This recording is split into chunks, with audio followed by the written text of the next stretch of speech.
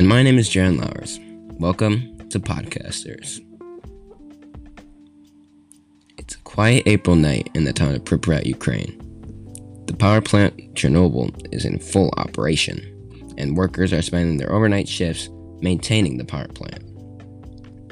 Suddenly, around 1:20 a.m., a loud bang can be heard from miles away. It is Chernobyl. People wake up in an instant. Screams of panic can be heard throughout the city, people gazing upon the bursting flame in the distance that is Chernobyl.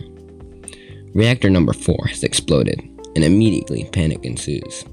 The people of Pripyat would soon be evacuated and brought away from their homes, promised that they would return in a matter of days, only to never return.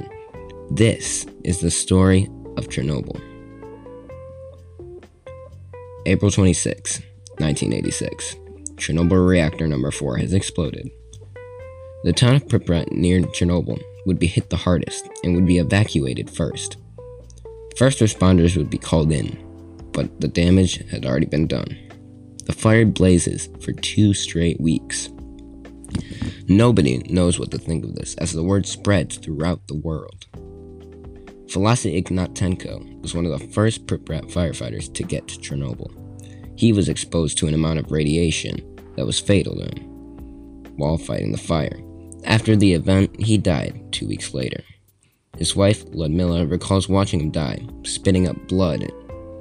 He was buried with amounts of radiation still in him. He and 26 other firefighters died after the event. Petro Kotenko was a maintenance worker there, where he did repairs for around 11 months after the accident. He too, after leaving the area, had serious health conditions that threatened his health. Chernobyl is a scarring event that has affected many.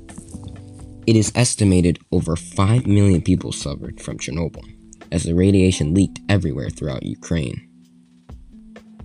It is a very sad event, and shows that you can never be too careful. The people in the Pripyat were just in the wrong place at the wrong time, and Chernobyl was unleashed.